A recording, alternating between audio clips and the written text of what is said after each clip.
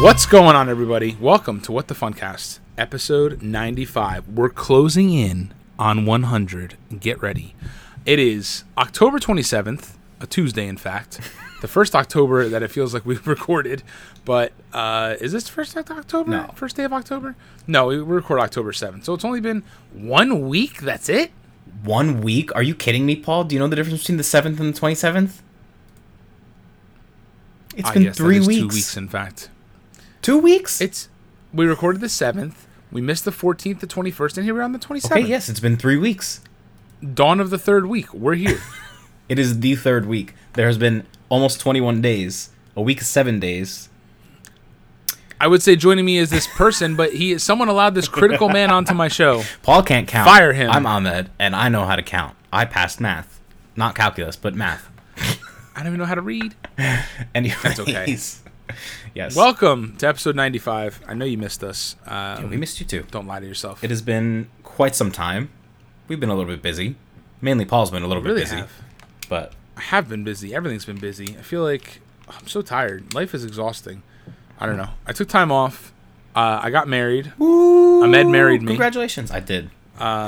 Literally, yeah. So we were supposed to get married this year, and obviously that didn't happen because of COVID, and we have a lot of family that needs to travel lengthy distances. So anyway, we decided to postpone our wedding to next year, and then kind of on a whim, we decided let's get married on our back deck. I was going to say patio or porch, but that sounds worse than what it is. We have a very nice deck at our house, so and it's a pretty big size deck, so we had just immediate family, and Ahmed came and officiated, and it was very nice, and now we're legally married. Still going to have our big wedding next year, but now we can, get all the little benefits of being married and stuff like that, health insurance, all that good stuff. I want to clarify, because I feel like until you said officiated, everyone's like, wait, they get married to each other? No. I performed the wedding for Paul and his now wife. We did not get actually married, although we were married on Facebook for a short stint in college. But that's Listen, this is not your fan fiction. We are not married, but yes, Lauren is my wife. Someone was like, "Oh, your wife." I was like, "Hello, what is that word you speak?" Honestly, I can't wait. Sounds so weird. Like, I feel like I'm really happy for you, because now you can be like, my wife, like in the Borat voice and everything. What? Stop. The Borat voice? Oh, God. We need to talk about that movie. Not that you've seen it, but I haven't. Yeah. It is, so it's good. It's good stuff. I have a ring on my finger now, which kind of feels weird, but it's all good stuff. And it was a very, very nice day. And it was perfect weather. It was good. There's obviously not a lot of people because it was just our immediate family, which was nice. And then it's good. It was a good time. But going back to what you were saying before, we had a great day and everything. But Borat, subsequent movie film, came out. And we all know I have been very hyped for that. So I know Borat is very weird humor, very crude humor. Crude humor is probably the best way to put it. But anyway, I don't know. I got a real kick out of the first Borat movie. I thought it was funny. Once again, crude humor. I realize some of the jokes are more insensitive even now than they were back then, just based on, I don't know. You look, it's like even we're watching Glee still, right? So we're going through Glee, and some of the stuff they say in Glee, I'm like, hello? Like, that's really not okay. And like, Sue Sylvester, Jane Lynch, will just say something, and like no one reacts. I'm like, really? Okay. And that's kind of how Borat is. But this movie, I don't know. Lauren doesn't like Borat, so I watched this like the minute I got done with work on Friday. I ran upstairs, turned it on, and watched it. And it was like, it actually, like the first movie was just like, it was almost like Jackass, where it was a bunch of like little stunts, or stunts, whatever you want to call them, skits, I guess, even to some extent, that people weren't clued in on. But there are all these little pieces like pieced together, whereas the second one, as stupid as the plot was, it had like a string to it. Like it was strung along well enough that it was an actual movie. And they introduced his daughter, who was played by, oh my gosh, is her name really Maria Bakalova? I feel like, wait, hold on. That sounds like a fake name. Maria Bakalova.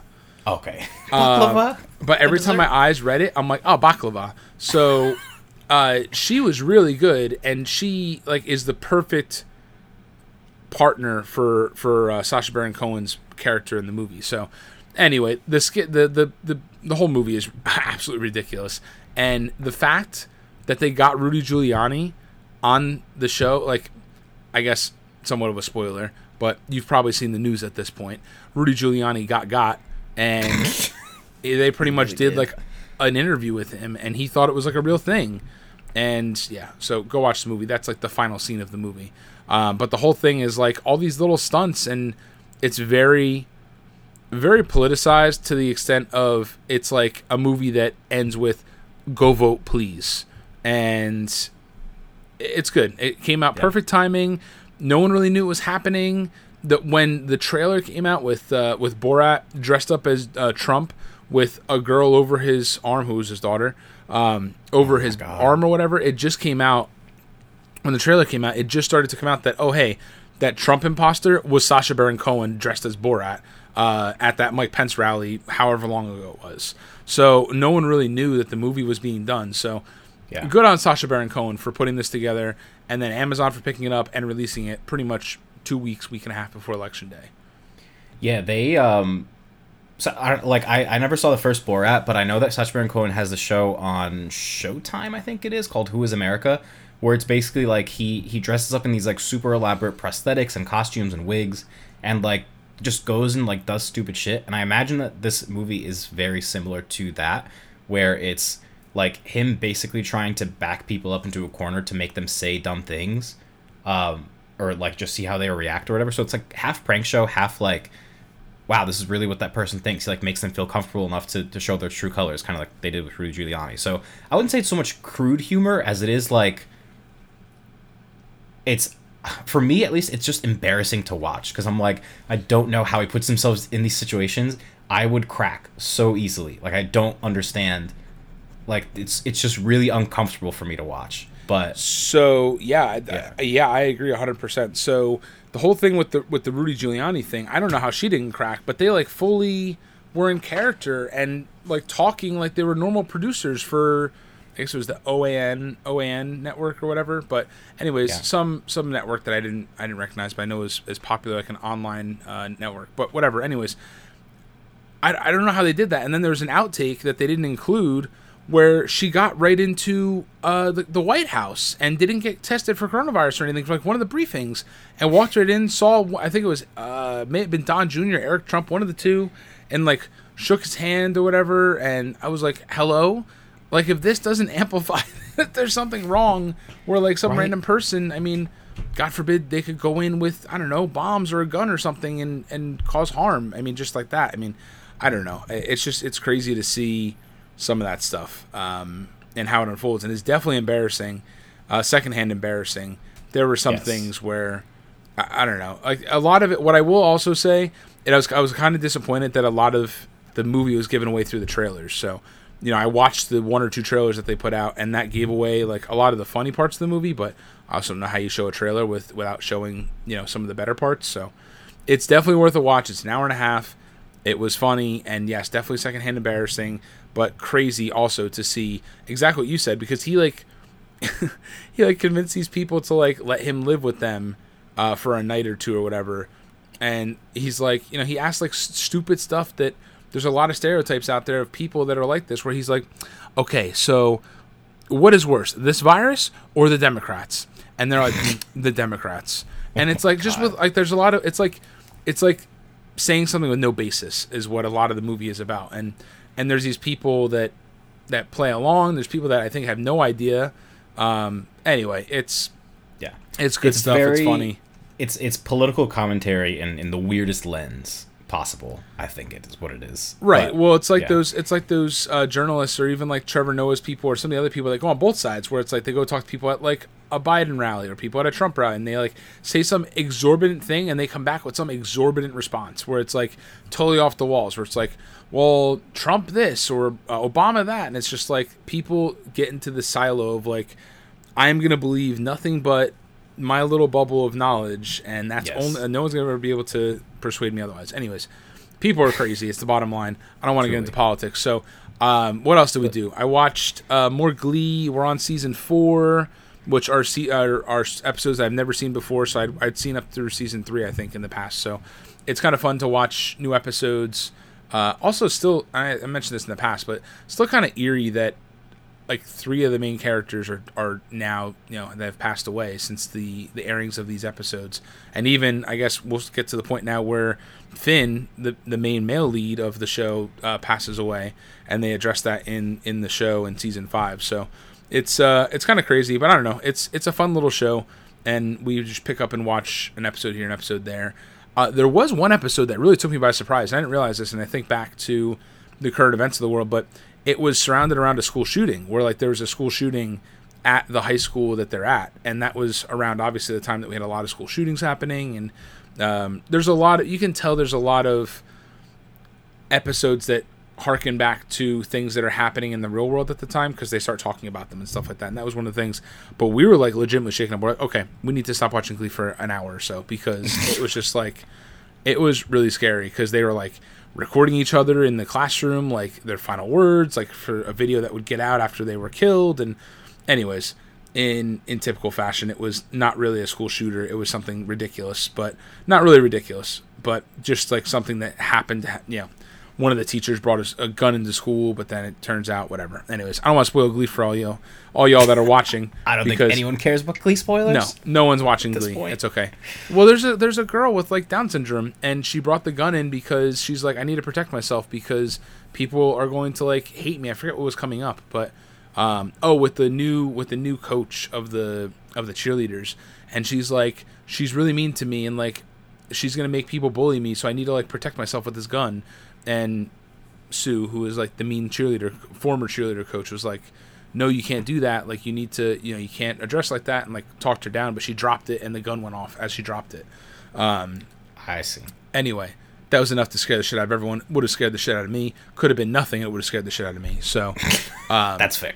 But yes, so Glee, I played a bunch of Overwatch, actually more Overwatch than I have ever played before, just to relieve stress and just try to unwind a little bit, which has been good. Got all my loot boxes for once. And then I played literally 2 minutes of Ghost of Tsushima. So I watched Paul play this 2 minutes of Ghost of Tsushima, and it looked great. And then we're like, he enters like this house, like right in the beginning of the game, looking for like his gear or something. And then like he couldn't find it. So I'm like, okay, like go out that door. And he's like, what, this door? Okay.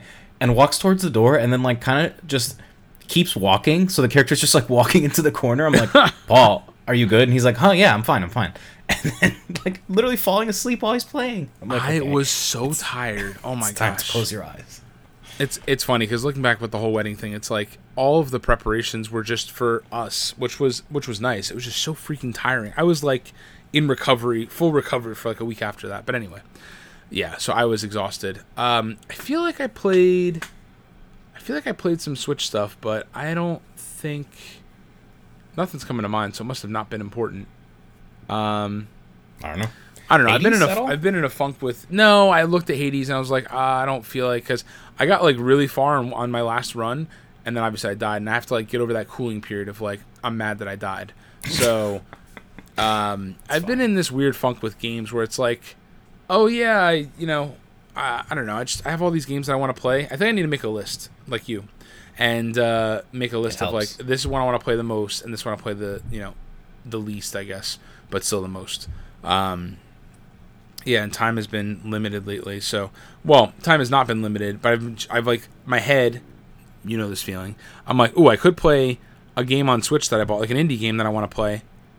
Or I could go play Overwatch. So honestly, that's the mood. It's like Overwatch is so brainless. It's just like you just play. Yes, like I don't have to think. I already know. I'm good at it. I don't have to be like, oh, what are the controls? I don't have to explore. Oh, really? Tell us about your new mouse. Anyways, so I've decided that I'm keeping it officially. So I purchased a new gaming mouse because my current mouse is, for anyone that is aware of anything about mice, it's the MX Master 3 from Logitech, which is a great mouse for productivity stuff. I use it all the time. I obviously am working from home like everyone else, or like most people that have the ability to work from home. But I have been for months now, and it's so nice. It's super comfortable. I don't know. I love this mouse. But it's not great for gaming, which I realized when I started playing Overwatch on PC a little bit. And I was like, okay, this is interesting. And actually, it wasn't Overwatch. It was Resident Evil 2. I was like trying to shoot these super slow zombies, and I'm like, why isn't the mouse like doing what I want it to do? And I'd always chalked up me being bad at Overwatch on PC due to just being used to PS4, which is partly true. But the mouse tracking was just awful in games, and I didn't realize it until I like legitimately started playing aim-based games like Resident Evil 2. So I started like researching or whatever, and I got the G502 Lightspeed, which is like a fancy gaming mouse, and it significantly improved my play. Like I did an actual scientific test where I did like back-to-back games of death matches and like the. Are you a certified scientist? Maybe. You said a scientific test method. But yeah, like but the difference in my accuracy with the old mouse was like, and the new mouse is 10% over multiple games that I tested, and I routinely did better when using the new mouse. So that's good. Maybe I'll play more Overwatch on PC. I mean, I wish I can carry my skins over, and that would be great, but who knows? But I would like to play some competitive on PC just to see how good I am, just out of curiosity. But anyways, I give you a lot of credit. The amount of time you put into assessing this whole mouse situation. It took a few hours, and it was fun. Just playing a video game. It was across a couple of days, I think, but yeah. It was across. It was like 2 days. A couple of days of deliberation. It's $100 mouse. That's a big decision to make. You're right. It was. What, you beat Hellblade? I did beat Hellblade, which I was going to talk about recently. Sorry. So I did play a bunch of Overwatch as well, mainly on PC, but I have caught up on all my scientific study. Listen, it was fun, and it just plays so much nicer with the high FPS. But anyways, I started and beat Hellblade, which I don't know if we talked about since our last episode. Hellblade: Senua's Sacrifice. It's only like a 10-hour game. It's super short. It's not too hard, and it's actually really, really, really good. Like I genuinely enjoyed it. It's basically a huge examination to like Psychosis. I kind of didn't get it at the end. Like the ending was a little confusing to me, but I read the ending explained, and I was like, oh, okay, I understand now. But it's really, really, really well done. You have to like play it with headphones on because it uses binaural audio recordings to like simulate schizophrenia. So like they literally recorded with like a special microphone that like would record how your human ear would hear a sound, and like the voice actors, was like a developer video in the game, would like walk around like saying things to you as you're, so like when you hear it, it's like really unnerving. But it's really, really well done. They have like a lot of really cool game mechanics and puzzles and things like that, and the combat is not great, but the combat's pretty good. I've enjoyed it a lot. I think it's a worthy title. It's on Game Pass, and it's only like 10 hours, so it's not like a huge investment. So that's really interesting. I've been wanting to play that game, and then it's also on Switch. You know that, right? Is it? I did not know that. It's on Switch. So, but it is on Game Pass, and Hellblade: Senua's Saga, is the sequel. Yeah, and that was announced for Series X. So, yeah, it's on my list. Maybe I'll try to start that up. I don't know. It's not like too scary. It's not like a horror game, but it's definitely like atmospheric. Like it's creepy. Right. But yeah, and I've been looking for something that I can like sink my teeth into. Like I was sitting and I was just like, I want to play a single player game that I can kind of like engross myself into, but I don't know, like something to look forward to beating. Like I have Mario 3D All-Stars I've been playing through, but I didn't beat any of them. But I'm also like, I've played these games before. Like they're fun to play, but I don't want to like marathon through them and like beat it for the story. Like I know what's gonna happen. So yeah. I don't know. I've been in a funk, but maybe I'll give Hellblade a try. I didn't know the whole thing about the spatial audio.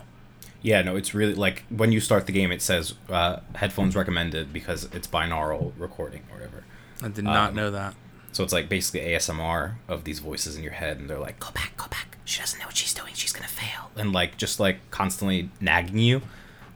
So it's really cool. Like they consulted with people that have all these mental illnesses, like schizophrenia, psychosis, whatever, to like make sure they get a really accurate representation. It's really good.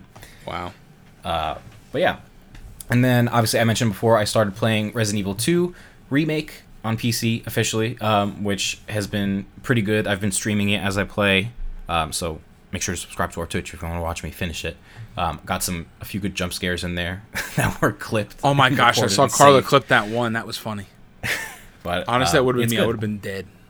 It was terrifying. I didn't even hear him. He just appeared. I would have been. Oh my gosh, that would not have been good. Oh my god. But it's good. I don't remember ever playing the original Resident Evil trilogy, like with the fixed camera perspectives. I might have like tried them at a friend's house one time, but the remake is very well done as far as I can tell. The voice acting is a little silly, but whatever. It's not meant to be like a super serious game. I was gonna say if you're playing Resident Evil for the voice acting, then there's a problem.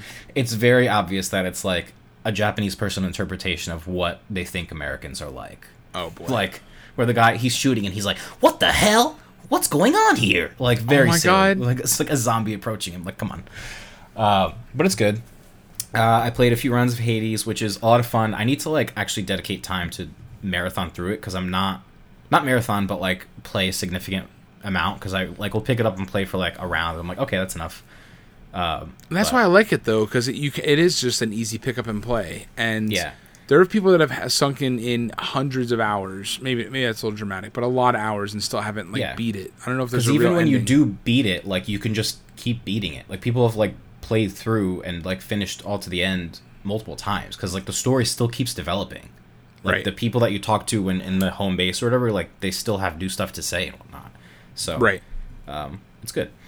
And then obviously we played a bit of Among Us, which was a lot of fun. I did forget that part. Yes, we did. We played that Saturday night. We played a lot of Among Us. I looked at my Steam and it was like last played in the past 2 weeks, like 4 hours. I'm like, what?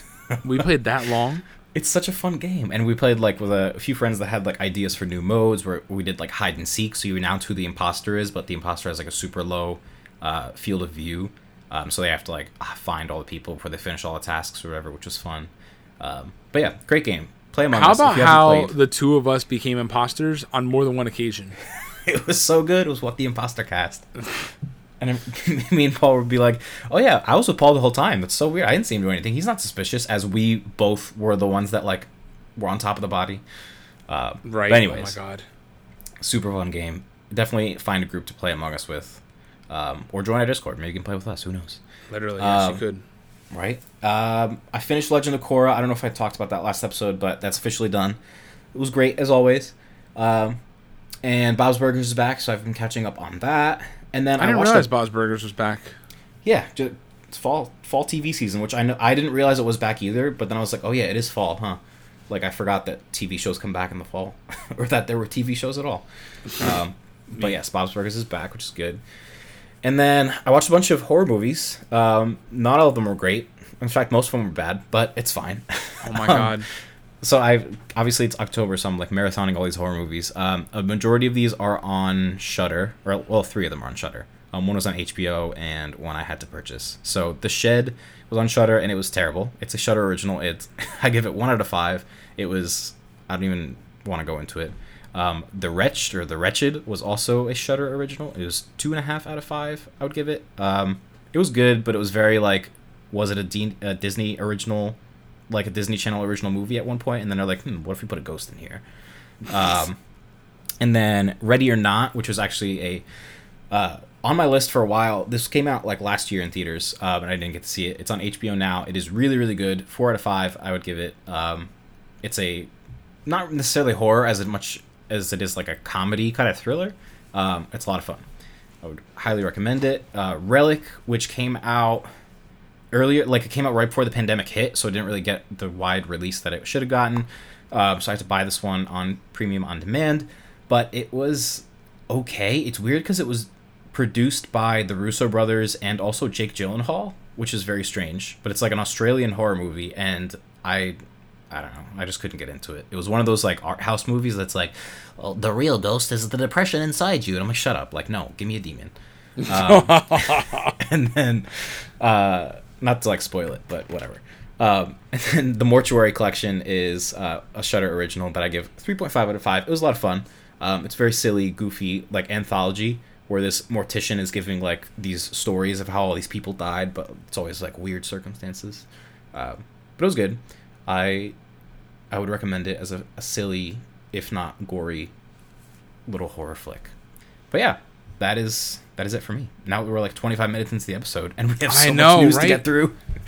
We did make a Discord. Did you talk about that? I mean, you mentioned it before, but... Yes, so we officially have a Discord, which you all are more than welcome to join. It is for all people who are listeners of the podcast, subscribers on Twitch, etc., etc. The link to said Discord is in the bio on all of our social media accounts. So if you want the invite, go ahead and look us up on Twitter or Instagram or on our website or on Apple Podcasts or Google Podcasts or Spotify. It should be in the bio everywhere. And you'll be able to join it that way. And we do have one rule, and it's pretty basic, and a lot of other, well, you should be practicing this in everyday life. Don't be an asshole. That's our only rule. So, right? I think it's pretty easy. And then you can come play Among Us with us, or Overwatch, or get notified of when episodes go live, or when we go live on Twitch, etc., all that fun stuff. All right, it's marathon time. Let's go. All right, I'll start with this first one because I don't think you've ever watched this show. Throwaway news. So, first, hot topic in the Disney/Entertainment, well, actually kind of mostly entertainment section. Dexter is getting a revival, which no one asked for. This one comes from IGN.com. America's favorite meticulous serial killer, Dexter Morgan, is making his return in 2021 with a limited series of 10 episodes on Showtime. Michael C. Hall returns to reprise his infamous role. Hall joins series showrunner Clyde Phillips, who steered the show for the first 4 seasons, which were the best seasons, to be honest. It all went downhill after season 4. So, nothing has been mentioned about plot, but there's been some discussion of a potential Dexter reboot as far back as 2014. At the time, Showtime's president David Nevins said, "If I were to do something, I would want to do Dexter in a new concept and configuration. I want it to feel different, not just a continuation of the old show." Dexter's final seasons obviously left a sour taste in fans' mouths as it was with its poorly received final episode, which I think is rated like the worst series finale of all time, like worse than the Game of Thrones finale. So, Game of Thrones finale wasn't bad. I don't know. I was okay with it, but I'm saying in terms of how poorly it was received. I got you. Yes. Like, I didn't think Dexter's finale was like horrific, but also like wasn't good. I wasn't like, this is the worst thing that's ever happened. I was just like, really? Okay, that's disappointing. Yeah. Anyways, next, Cal Kestis of Jedi Fallen Order fame is coming to Galaxy's Edge in the form of a lightsaber. So this one comes from IGN.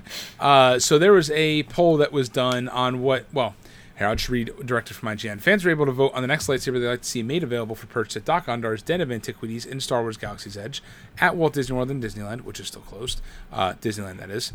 And Cal Kestis from Star Wars Jedi Fallen Order. Wait, what?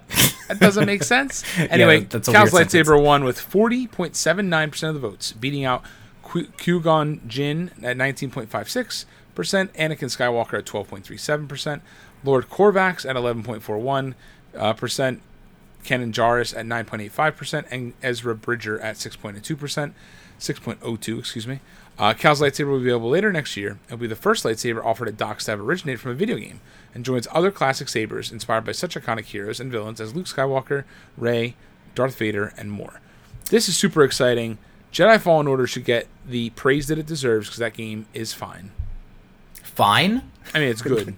Fine as in I would say great. Fine as in like top notch, like like delicious. The finest. Okay, I was like, you're like it should get the praise it deserves because when you go to fine dining, are you like, are you guys subpar? No, I only want superb dining. Okay, fine dining is for losers. But no, this is really exciting because I think Cal Kestis' lightsaber is really unique. Like with the having been like broken at the end or whatever. Like, yes. I think it's a cool collector's item. And they officially finally released lightsaber hilt stands that I had to like get a custom one off Etsy because they didn't make them before. So now they have them. So the one that I sent you, yeah. Yes, so now you can display your lightsaber in all its glory, and then figure out where to put the plastic blade because it won't fit on the hilt on the stand. Right. Now what they need to figure out, or what they need to do, is get BD1 into the Droid Depot somehow. Yes. Which I saw someone made a fan-made Lego BD1, and it looked so good. So good. So BD1 was a fantastic droid character, which I was going to say, how hard can it be to like not make a good one? But then Dio says hello. So, but anyway. Dio was like, yeah, you're right. Dio was he wasn't great. Like he's still cute. It was a cute character, cute idea, but it wasn't used nearly as much as BB-8 or R2 or C-3PO. So, yeah. Dio was definitely the lesser, and BD1 was fantastic throughout the entire game. So yes, BD1's excellent. Highly recommend Disney if you're looking for advice. That's a good way to make money. Like you didn't have to make a buildable one, Droid Depot. Just make like one that I can buy outright. Right. I got it. I'm in.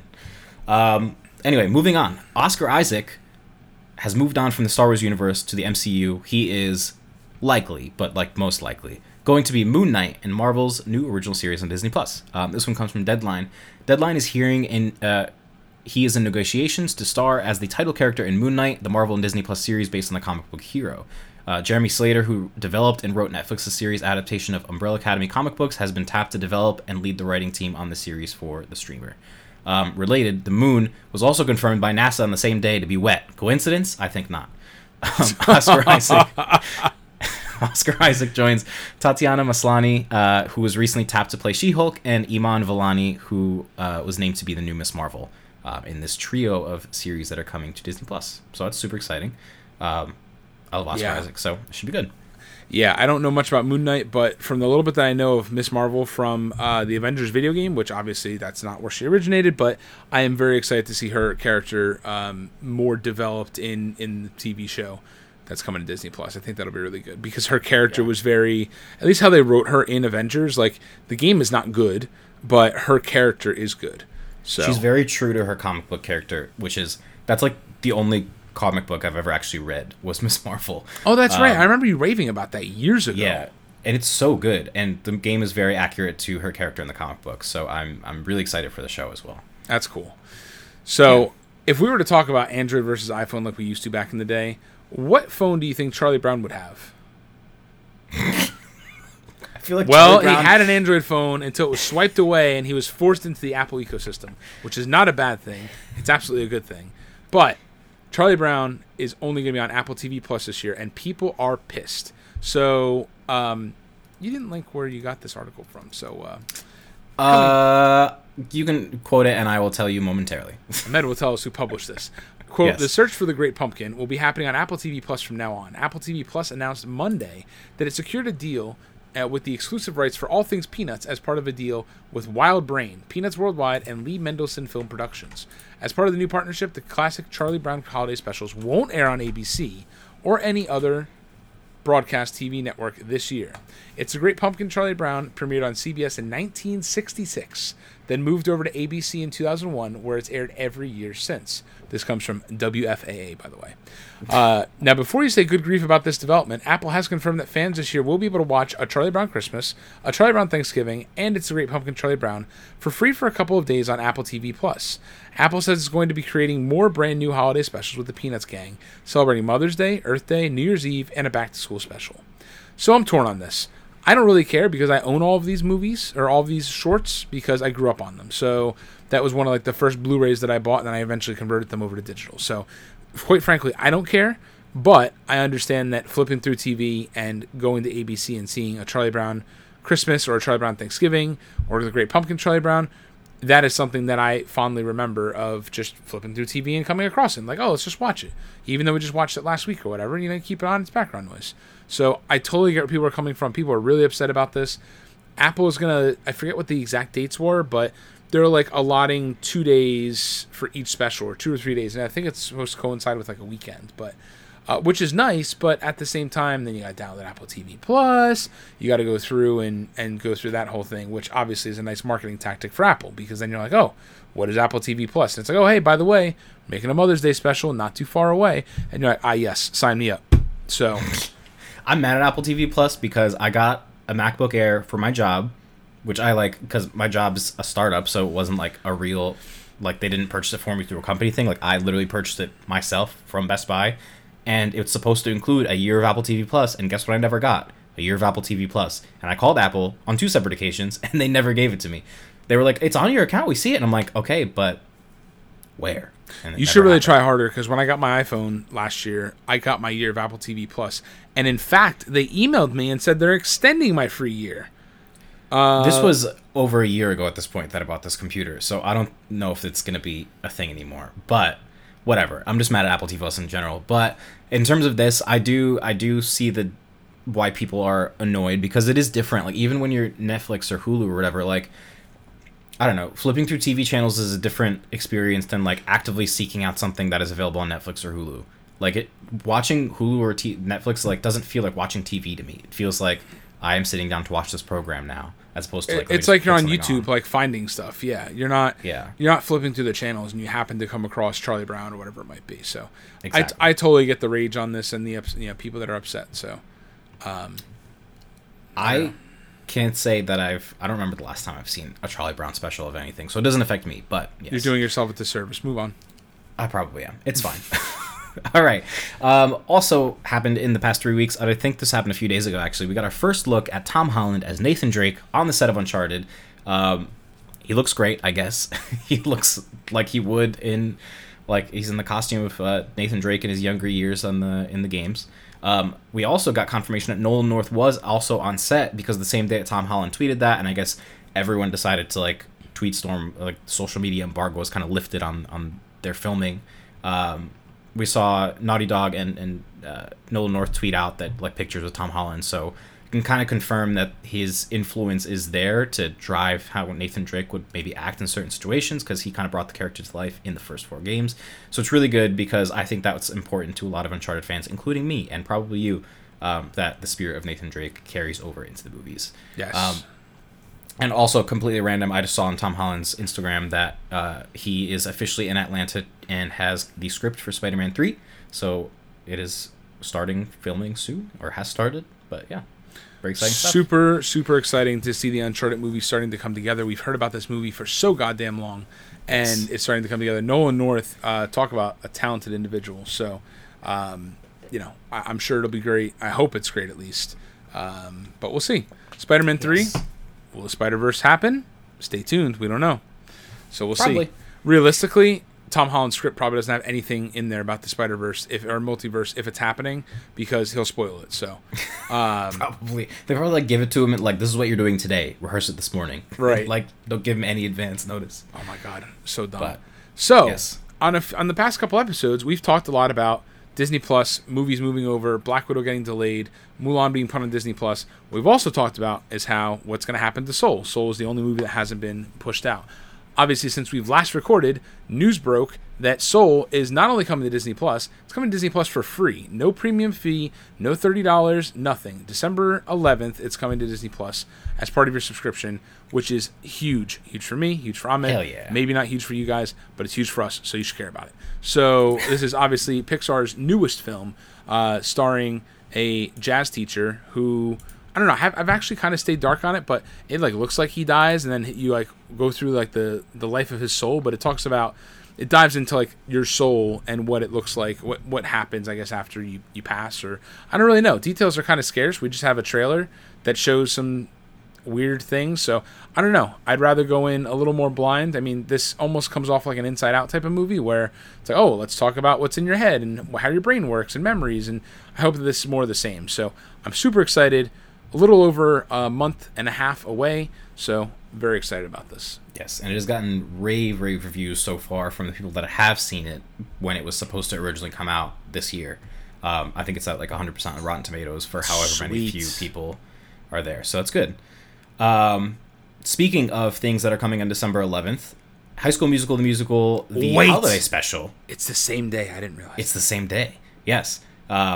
Is getting a holiday special. Yeah, it's called the Holiday Special. So if that's not enough to stir up excitement, the Holiday Special will also feature a first look at the opening performance of Season 2, which will take on Beauty and the Beast as the in-series musical production, and an original song written and performed by Joshua Bassett, who is the lead character. That will be featured in the new season. It is a 45-minute special. I don't think we still have a release date for Season 2 just yet, but very exciting stuff. Y'all can all judge. The show was so good. I was so happy with it. It is good. I like that too. I know. I'm not judging. They're like, oh my god, High School Musical, you're a grown-ass adult. And what about it? True. We still buy toys. It's fine. You're right. Speaking of being babies, Mandalorian Season 2 comes out this Friday. Baby Yoda's back. Let's go. I'm so excited. Speaking of buying toys, we were talking about droids and making droids, and Lauren is very regretful for not making a droid. So next time you talk to her, let her know. Oh, I know. I'm aware. I'm aware. I'm aware. Talk about, we are in the heat of Next Gen season. Next Gen is literally 2 weeks away? 2 weeks away, is it? Let's see. I think literally 2 weeks away as of today is when the Xbox You are right. Series X comes out. Wait, PS5 comes out on a Thursday? When did that happen? Since it was announced. I didn't realize. I thought it was a Friday. Series X and S comes out November 10th, 2 weeks from today, and PS5 on November 12th. That is insane. So we are in full-blown hype mode for next gen. There's a lot of stuff coming out. Today was the press day for PS5. Lots and lots of hype everywhere. So, but what was not expected to happen, what happened today, Ahmed? Tell us. What did Keanu Reeves drop on us? So Cyberpunk 2077 went gold. We reported on this last time, and we're like, there's no way it's going to be delayed again. And yet, guess what happened today? It was delayed until 2077. I'm kidding. It was delayed until December 10th. So it is coming out officially after a month after the next-gen consoles launch. Not that the next-gen versions were even going to launch until 2021 anyway, but it has been delayed a full... how many days? 21 days, I think they said. 21 days, yeah. 3 weeks. So this one comes directly from Cyberpunk's Twitter account. If you want to read it? Sure. Yeah. So this comes straight from Cyberpunk 2077's Twitter account, like Ahmed said. I saw the someone just retweeted. It's like, we have important news to share with you, which is, oh shit, shit's hitting the fan. Duck for cover, aka there's a delay. So this is interesting. We'll talk about this real quick. So they said, hey everyone, today we've decided to move the release date of Cyberpunk 2077 by 21 days. The new release date is December 10th. Most likely there are many emotions and questions in your heads. So first and foremost, please accept our humble apologies. The biggest challenge for us right now is shipping the game on current gen, next gen, and PC at the same time, which requires us to prepare and test 9 versions of it, which is interesting. Xbox One, Xbox One X, compatibility on Xbox Series S, compatibility on Xbox Series X, PS4, PS4 Pro, PS5, PC, Stadia. Yeah, that's it. That's 9. So, while working from home. Since Cyberpunk 2077 evolved towards almost being a next-gen title somewhere along the way, we need to make sure that everything works well and every version runs smoothly. We're aware it might seem unrealistic when someone says that 21 days can make any difference in such a massive and complex game, but they really do. Some of you might also be wondering what these words mean in light of us saying that we achieved the Gold Master some time ago. Passing certification or going gold means the game is ready, can be completed, and has all the content in it, but it doesn't mean we stop working on it and raising the quality bar. On the contrary, this is the time that many improvements... this is the time where many improvements are being made, which will then be distributed via a Day Zero patch. This is the time period we undercalculated. We feel that we have an amazing game on our hands and are willing to make every decision, even the hardest ones, if it ultimately leads to you getting a video game you'll fall in love with. Yours, Adam Badowski and Marcin Iwański. There you go with the Polish No, pronunciation. I think it's actually Ivniecki. There But you go. if I had to take a guess. It's fine. This is funny, mainly because literally yesterday, someone tweeted at them and said, hi, before I book the 19th off work tomorrow, can I have full confirmation the game is going to come out that day? No take-backsies. And they go, full confirmation, ! Literally yesterday. So There's one, if you scroll down Twitter replies, it's that, oh shit, here we go again from GTA. And it's on the letterhead of Cyberpunk. It says, Yes. hey everyone, here we go again. So there's a quote from Miyamoto on game delays, and it's like Shigeru Miyamoto? Yeah, a delayed game is eventually good, but a rush game is forever bad. So I get where they're coming from. I don't think this game's going to come out in 2020. I really don't. There's a lot of news on the sidebar on Twitter right now. Jon Stewart's getting a new show on Apple TV Plus. There's a hurricane warning issued for Louisiana as another tropical storm Zeta, I guess, formed into a hurricane. Wait, we already made it through the entire Greek alphabet too? Yeah, anyways. Zeta? It's 2020. Oh my God. It's 2020. Anyways. Don't worry about it. So I'm not surprised by this. We kind of talked about it, tongue-in-cheek, kind of joked. And here we are with the delay of Cyberpunk. So, I mean, with a game this massive, it's not surprising. There's a lot of pressure on them. Witcher was a great game. It didn't have this much publicity. It didn't have this much attention. So it's not surprising that Cyberpunk is just... I mean, everything is Cyberpunk. There's chairs. Your chair. There's a Cyberpunk version. There's everything. There's so much marketing that it is it's like just, the pinnacle of AAA games. right. So they don't want to screw this up. I get it. Look, I'm okay with it. I know people are upset because they wanted to play it like, right on their next gen consoles. Yeah, I was one of those people too. I mean, we'll play it when we play it. Realistically, it'll be cold and whatever, and I don't know, play it and it'll be what it's gonna be. Just hope for it's gonna be a great game, and whatever they have to do, they'll do.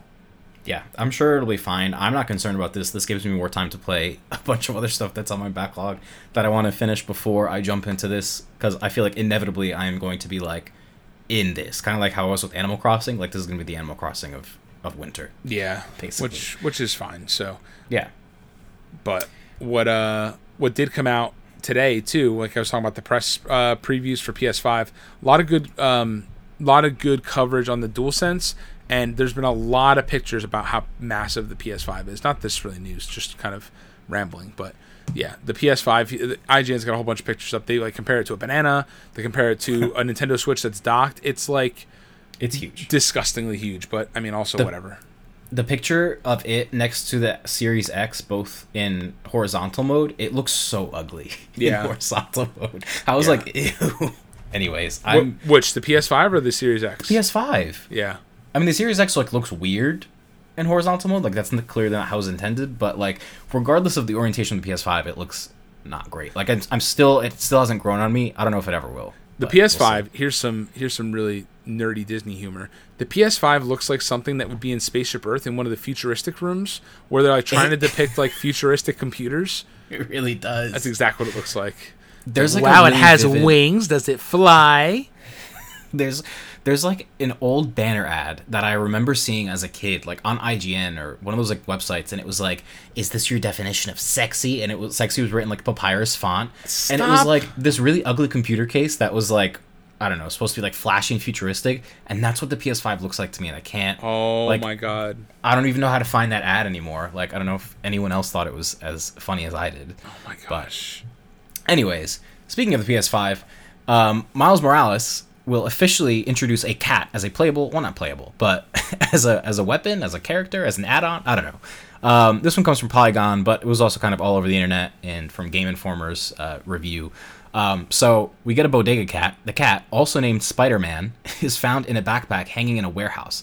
Miles ends up returning the cat to the bodega owner, but after this, the cat dons the mask and can be used as a weapon in a fight. While knocking bad guys around, the cat can leap out of Miles' backpack and unleash a harsh swipe. I, for one, think this is incredible news. Probably the best news of this whole episode. I'm so excited for this. It looks so good. Yeah, the cat can like help you with finishers and stuff like that. So it's interesting. I thought it was super cute, and I am so excited for this game. I am very ready to boot it up and play it. Yes, very, very exciting. Speaking of other exciting things that are happening on the Xbox side of things, do you want to? Yeah, sure. Well, I do want to say one other thing. Speaking of delays, we might as well cover both delays in one shot. Destruction All-Stars, which was supposed to come to PS5 at launch, was delayed to February 2021, and also is coming straight to PS Plus for free. So it comes straight from PlayStation. We've decided to move the game's release from November 2020 to February 2021, where it will be included for 2 months in PlayStation Plus for no additional cost. Pre-orders are refunded. Okay, great. I mean, it is what it is. I'm good with free games. This was a game that I thought looked interesting, but I didn't want to pay $70 for, so... I mean, if it's free in February, go off. 70 was how much it was selling for? Next gen games are $70 now. But was it like a full priced game like that? Yeah. I figured it was just gonna be like a Rocket League kind of thing where it was like 30 or 20. It's full priced.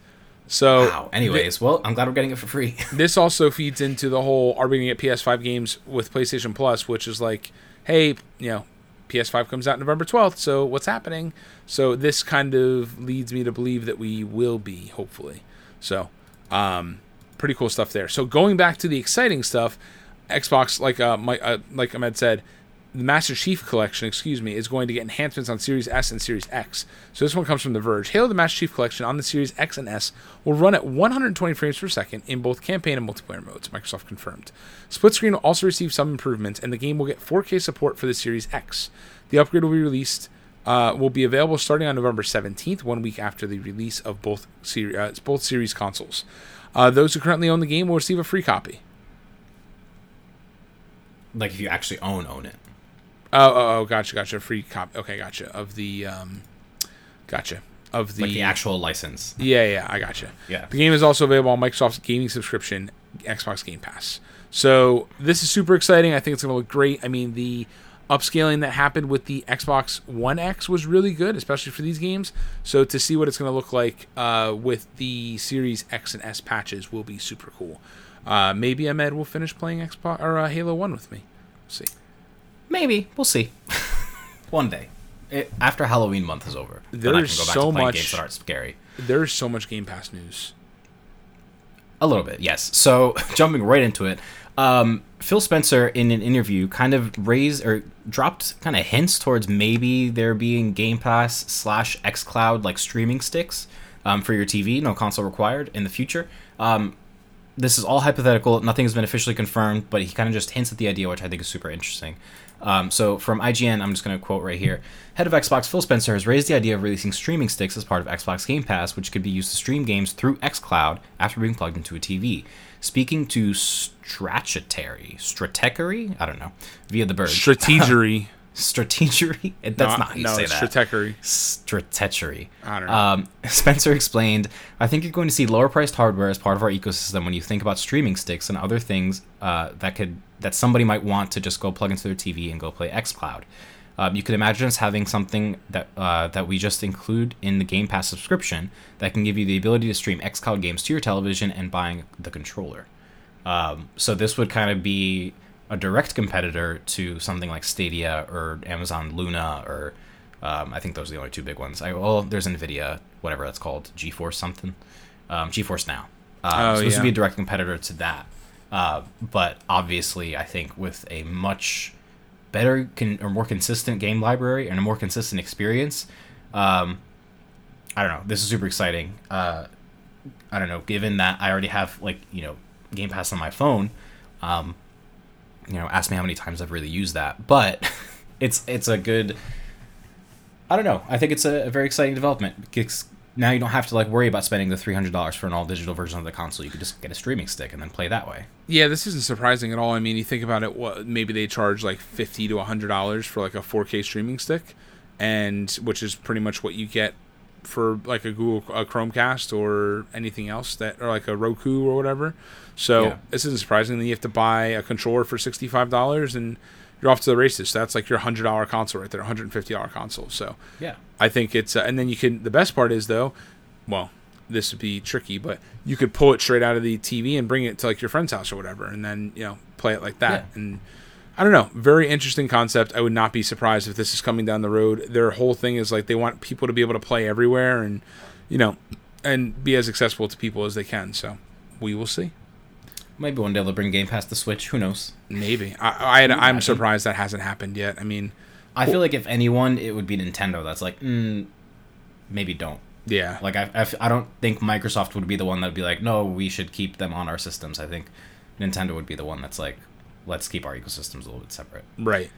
So we'll see. You ready to buckle in? I'm ready to buckle in. Upcoming Game Pass stuff. We got new Game Pass stuff coming, so I'm going to read through these as quickly as I can. All right, Carto is coming to console and PC, which is an indie ID at Xbox game, October 27th. Day of the Tentacle Remastered, console and PC, October 29th. Five Nights at Freddy's, Android console and PC, ID at Xbox, October 29th. Full Throttle Remastered, console and PC, October 29th. Grim Fandango Remastered, October 29th, console and PC. PlayerUnknown's Battlegrounds, Android, ID at Xbox, October 29th. This is interesting. What does ID at Xbox mean?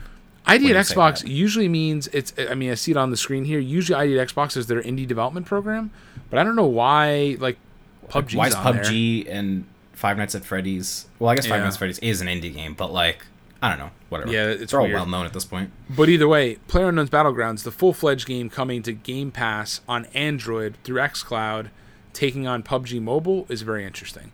So it'd be interesting to see if people adopt that. Scourgebringer, Android, October 29th. Unruly Heroes, Android console and PC, October 29th. Celeste, which I thought was already on Xbox, but I guess I'm wrong. Android, oh no, it was Games with Gold. That's what it was. Yeah. Celeste, Android console and PC, November 5th. Comanche, PC, November 5th. Deep Rock Galactic, Android console and PC, November 5th. East Shade. East Shade. Anyways. You can see where my head's at. I'm hungry. East Shade, Android console and PC, November 5th. Knights and Bikes, weird game, weird-ass game. I played it on Switch on November 5th. Ark Survival Evolved, Explorers Edition, Android console and PC, November 17th. Am I hallucinating, or wasn't Ark Survival Evolved already available on Game Pass? I feel like I've seen it. I thought it was. I thought it was too. I think it might only be. Maybe is it coming a different to edition? Yes, I don't think it's the Explorers Edition, so which is weird. But and actually, in pretty exciting news, we are getting more touch controls on new games on Android. So Xbox Touch controls unlock more ways to play via cloud gaming beta with Xbox Game Pass Ultimate on your Android phone or tablet. Last month we launched our first game with touch controls, Minecraft Dungeons. Big thank you to everyone in the community for your feedback. If you missed it, last week we announced 10 additional games in our library featuring Xbox Touch controls. Dead Cells, Guacamelee 2, Hellblade, Senua's Sacrifice, Hot Shot Racing, Killer Instinct, New Super Lucky's Tale, Slay the Spire, Streets of Rage 4, Tell Me Why and Undermine. Not for me at all, but go off if you want to play with touch controls. Yeah, no. Touch controls are the hardest no on the planet. Yeah. But yeah, very exciting stuff. I like now that, well, I don't know, maybe it's convoluted, but I like now that they announce like whether it's Android where or it's coming or PC, to, that yeah. everything's coming to. I wish that it was just unified and you can get access to everything no matter what, but I mean, well, at least console and PC, I understand the difference, but with Android, you're just streaming it, so I don't see why some things would be excluded from that. Yeah. But who knows? I'm not making decisions here. They don't pay me enough. True. All right. Shall we jump into the top news of the past 3 weeks, I guess? I wouldn't say top news. Say Cyberpunk is definitely the hot one. News, but like the biggest, the most fleshed out news kind of thing. I don't know. This one we can discuss in a little bit. So, yeah? Yeah, let's go. Oh, no, you sound like you're about to say something. All right, the PlayStation 5 UI has finally been revealed. I think this was about a week ago that this came out, or maybe 2 weeks ago. I don't know. Time isn't real anymore. But we got a look at the new interface, which, for the most part, remains mostly unchanged from PS4. It's not like a drastic change, but there are a few new features and a few layout changes to specifically the dashboard, which on PS4, when you held down the PlayStation home button, you wouldn't be taken all the way home. You'd just get that little quick menu. That's mainly the newest thing here. So that screen is now called the Control Center, and in it are a bunch of cards. So this is kind of, like I said, new version of the PS4's dashboard, has all the usual settings and shortcuts so you can access quickly, notifications, see downloads, see your friends lists, etc., turn off the console, all that fun stuff. You also get news and recent media cards. So the first two cards you'll see are news and recent media, or at least that's what they showed in the UI reveal video. So you'll be able to see news from PlayStation, from any games that you follow. So if there's any like special events happening in games, etc., you'll see that there. Recent media will have any recent videos or screenshots that you captured so that you can easily share them to your social media networks. Activity cards are the newest feature and kind of the most game-changing thing here. So certain games, optimized games, likely most first-party PS5 titles, will show different in-game activities as cards. So in the example, they're playing Sackboy, and you can see different levels in the game and objectives that you didn't fully complete, and it'll show you the progress that you have towards them. So, for example, maybe you beat a level, but you forgot like a specific item or something, so you're only at like 66% completion. So you'll see that displayed as a card, and if you click on that card, you can jump directly to that part of the game, to that level, and instantly complete the task. It'll also show you PS Plus members specifically will get hints in the form of screenshots and videos on how to complete the task, and you'll also see how much time it takes to complete, which they noted in the video and made it sound like it was personalized based on your playstyle. So they can, say this will take you 15 minutes to complete based on how well you've done the game previously. The hints can also be pinned picture-in-picture, so you can like see a screenshot of where something is and kind of pin it to your corner of your screen so you can play the game and see where you're supposed to go. Now, this is super interesting because now this is just me talking, but my assumption is that for linear games that aren't necessarily open world or level based, so think like an Uncharted game or The Last of Us, where you can't necessarily just jump to a specific level because it's such a story or narrative driven game, that the activity cards will more so be based around trophies. To quote IGN, they kind of summed up my thoughts about this. They said, all of this, of course, raises the question of how much work developers will need to put into designing the bespoke cards for their games, versus what data the PS5 can pull from game saves and trophy progress. So I think what we'll end up seeing in a lot of games, and a lot of third-party games specifically, is that this will just show you like different trophies that you can get, as opposed to like really specific, like an integration like with Sackboy, where it's like, yeah, you have to jump on this part and do this, and you go this specific level to do XYZ, and it was really fleshed out. So we'll see how developers take to that. Do you have any input here? Any thoughts before I jump into the new? No, I think that the whole hint thing and showing a video of like what you missed, and then tailoring that to how long it'll take you and stuff like that, I think that's really cool. And that kind of sets, you know, I guess at a high level, it's like, okay, the Xbox dashboard is going to be largely the same, and then PS5 is like totally different, which I think is just night and day difference when you look at the two. So I think I don't know. I think this will be really good, and I'm looking forward to it. But yeah, I don't know. Yeah, I'm just wondering how well it'll be implemented. I guess is the main concern, if there was a concern. But it seems like a cool feature so far. And if developers will adopt it or not, yeah, I agree with that. Yeah. So we'll see. But it seems like a cool feature, especially for people that like trophy hunters or completionists like I am in some games, where I just need to know where to go and what to do, and I don't feel like, scrolling through a giant walkthrough to find out where to go. So it's good. And then this one actually has already kind of surfaced in the PS4, but there's an entirely new party system. So PS4's update 8.0 introduced this to the PS4 because it looks like there's going to be kind of a cross-gen party system, so they're preparing the PS4 for that ahead of the PS5's launch. So basically, the change is now that parties are persistent rather than one-off things. So previously on PS4, you could just start a party, and then if you want to invite random other people, you invited them, and that was it. When you disband the party, that's it. It's over. There's no history of that party. It's just, it's gone. And it's very dynamic. Now, it's kind of a more permanent thing. Think Skype or Hangouts or like group text messages, where, let's say, me and Paul are in a party, and our friend Susie wants to join the party. If we invite Susie to that party, she will now be in that kind of group, like a messaging group, and be able to see all of our history in that group, any screenshots or text or anything that we shared in that group. If I met some random person while playing Overwatch and I thought they were really good and I wanted them to play Overwatch with us, I know Overwatch has an in-game chat, but pretend for this example, we would also have to invite them to the existing group or make a new group without that person in it, because maybe we play with them one time, we decide we don't want to play with them anymore. We'd have to make a new group. So it's very annoying to have these kind of persistent groups, because I think we've experienced this specifically with Google Hangouts between a bunch of friends where maybe we have a friend that we don't talk to anymore, and then suddenly we accidentally open that chat and it's a mess. So it can be a really serious problem, and people on the PS4 Reddit were losing their minds over this update, and it looks like it is pretty much in place permanent for PS5. Because they kept on saying now parties are different now in PS5. They're really trying to change the mindset. So it's not ideal, but it is what it is, and we'll see if they change it in the future. Because Sony did respond to the negative feedback and say we hear you, we're listening, we're evaluating, but I doubt that we'll see much change to that system in the future. But anyways, other features introduced besides the new party system, which is obnoxious, are that there will be person-in-person, picture-in-picture screen sharing within parties. So say someone in your party is playing another game and you guys are just chatting, that person can screen share and kind of broadcast their gameplay to the entire party, and then you can kind of pin that screen share on top of whatever you're currently playing or doing and watch them play a game and maybe help them through a specific section while you're playing your game, which I thought was pretty cool. And then if someone in the party is playing a game, I think this is an existing feature, but they advertised it was a new feature. You could just join that game session from directly in the control center. So yeah, I think they call that share play right now in PS4.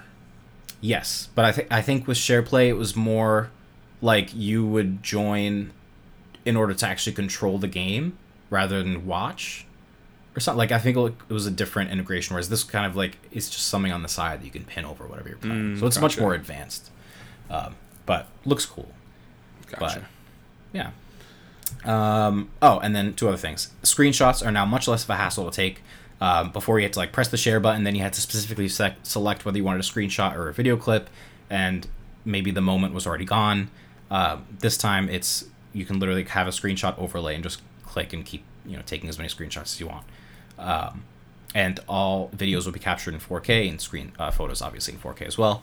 And then lastly, like I mentioned before, the home screen remains largely unchanged from PS4. It's a very similar layout, but they do separate now games and media apps. So at the very top, there's two tabs. Games will literally show you a home screen of just your games, and then the media tab will presumably, they didn't show it, but show you all of the media apps Netflix, Hulu, Disney Plus, Amazon Prime, etc., etc. I would say, yeah, it does look largely unchanged from PS4, but it also looks new enough to be wow, this is a new thing.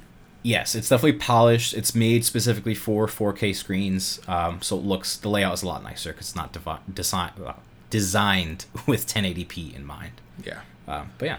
Super exciting. When the video first hit, I was like, oh my god, oh my god, oh my god. And then I watched it, I'm like, okay, this is good. It'll be like, it would have been, it's good to get a little overview, but at the same time, it'll be just as cool to boot it up on day one. Yes. I just wish that consoles nowadays had a persistent, sound when you turn them on. I had to reboot my Xbox yesterday because Shutter app was, being stupid. And, I got to hear... see the zooming in the chip and the Xbox logo come up and hear that noise, whatever the sound is. Mm-hmm. And I was like, wow, I haven't heard this in a while. This is pretty cool. I don't know. I'm just nostalgic for every time you turn on the GameCube, you hear the logo thing. But what do you mean a persistent? Oh, every time you turn on your system? Yeah, as opposed to it just booting up from rest mode. At least PS4 has that jingle every time you turn it on. So it's recognizable. But the Xbox just oh, okay, you're here. Boom, boom. Yeah, I know. That's boring. Bring back the old school nostalgia. Literally, I want that PS1 intro where it's 10 seconds until you get into the game. Oh my god. I don't care about quick resume. Oh, that intro was so good. You had time to turn it on, run to the bathroom, get water, and come back. Literally. And sometimes it would extend out because the game hadn't fully loaded yet. And I was yeah. Oh my god. Very sad. All right. Now that we've finished all of our news, any last minute crazy things? I gave you the hurricane news and the what's his face? John Stewart. John Stewart, not John Stamos. I don't know. Whatever. There's an ST. It's all the same. Yeah. So now we're done. All right, cool. Well, this has been a jam-packed episode catching up on 3 whole weeks of news, which is, in our defense, there was not enough news to have a single episode in the past 2 weeks. But now that we've gathered it all into 1 week, I'm sure there'll be more exciting news next week as we run up into the next-gen release. Officially 2 weeks away. Very exciting stuff. I do have some hot breaking news. Not good news. Not good news that I want to end off on.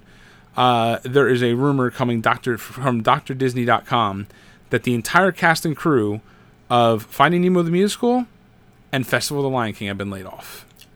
Holy shit. Yeah. I wasn't going to care as much if you just ended at Nemo, but once you said Festival of the Lion King, I'm like, wait a minute. That's my favorite show. Some more sad news come about at Walt Disney World after it was revealed that citizens of Hollywood and the crew of Monsters, Inc. Laugh Floor were let go. Now word has come out the entire cast and crew of both Festival of the Lion King and Finding Nemo the Musical have also been laid off. That is heartbreaking to say the least. That sucks. Are those shows just done now forever? You can't easily recast that. They're huge casts. I don't know. Anyways, 2020 is a shitty place. Don't come here. It really is the worst place. Really all right. is. Well, on that terrible note, anyways. No more breaking news from you. You're banned. I know that my mom just texted it to me. So, but yeah, that's really shitty. So hopefully it's not true. But let's see what happens. Yeah, hopefully it's just a rumor, but we shall see indeed. All right. Well, this has been episode 95 of What the Fun Cast. This is Paul and Ahmed signing off. Peace.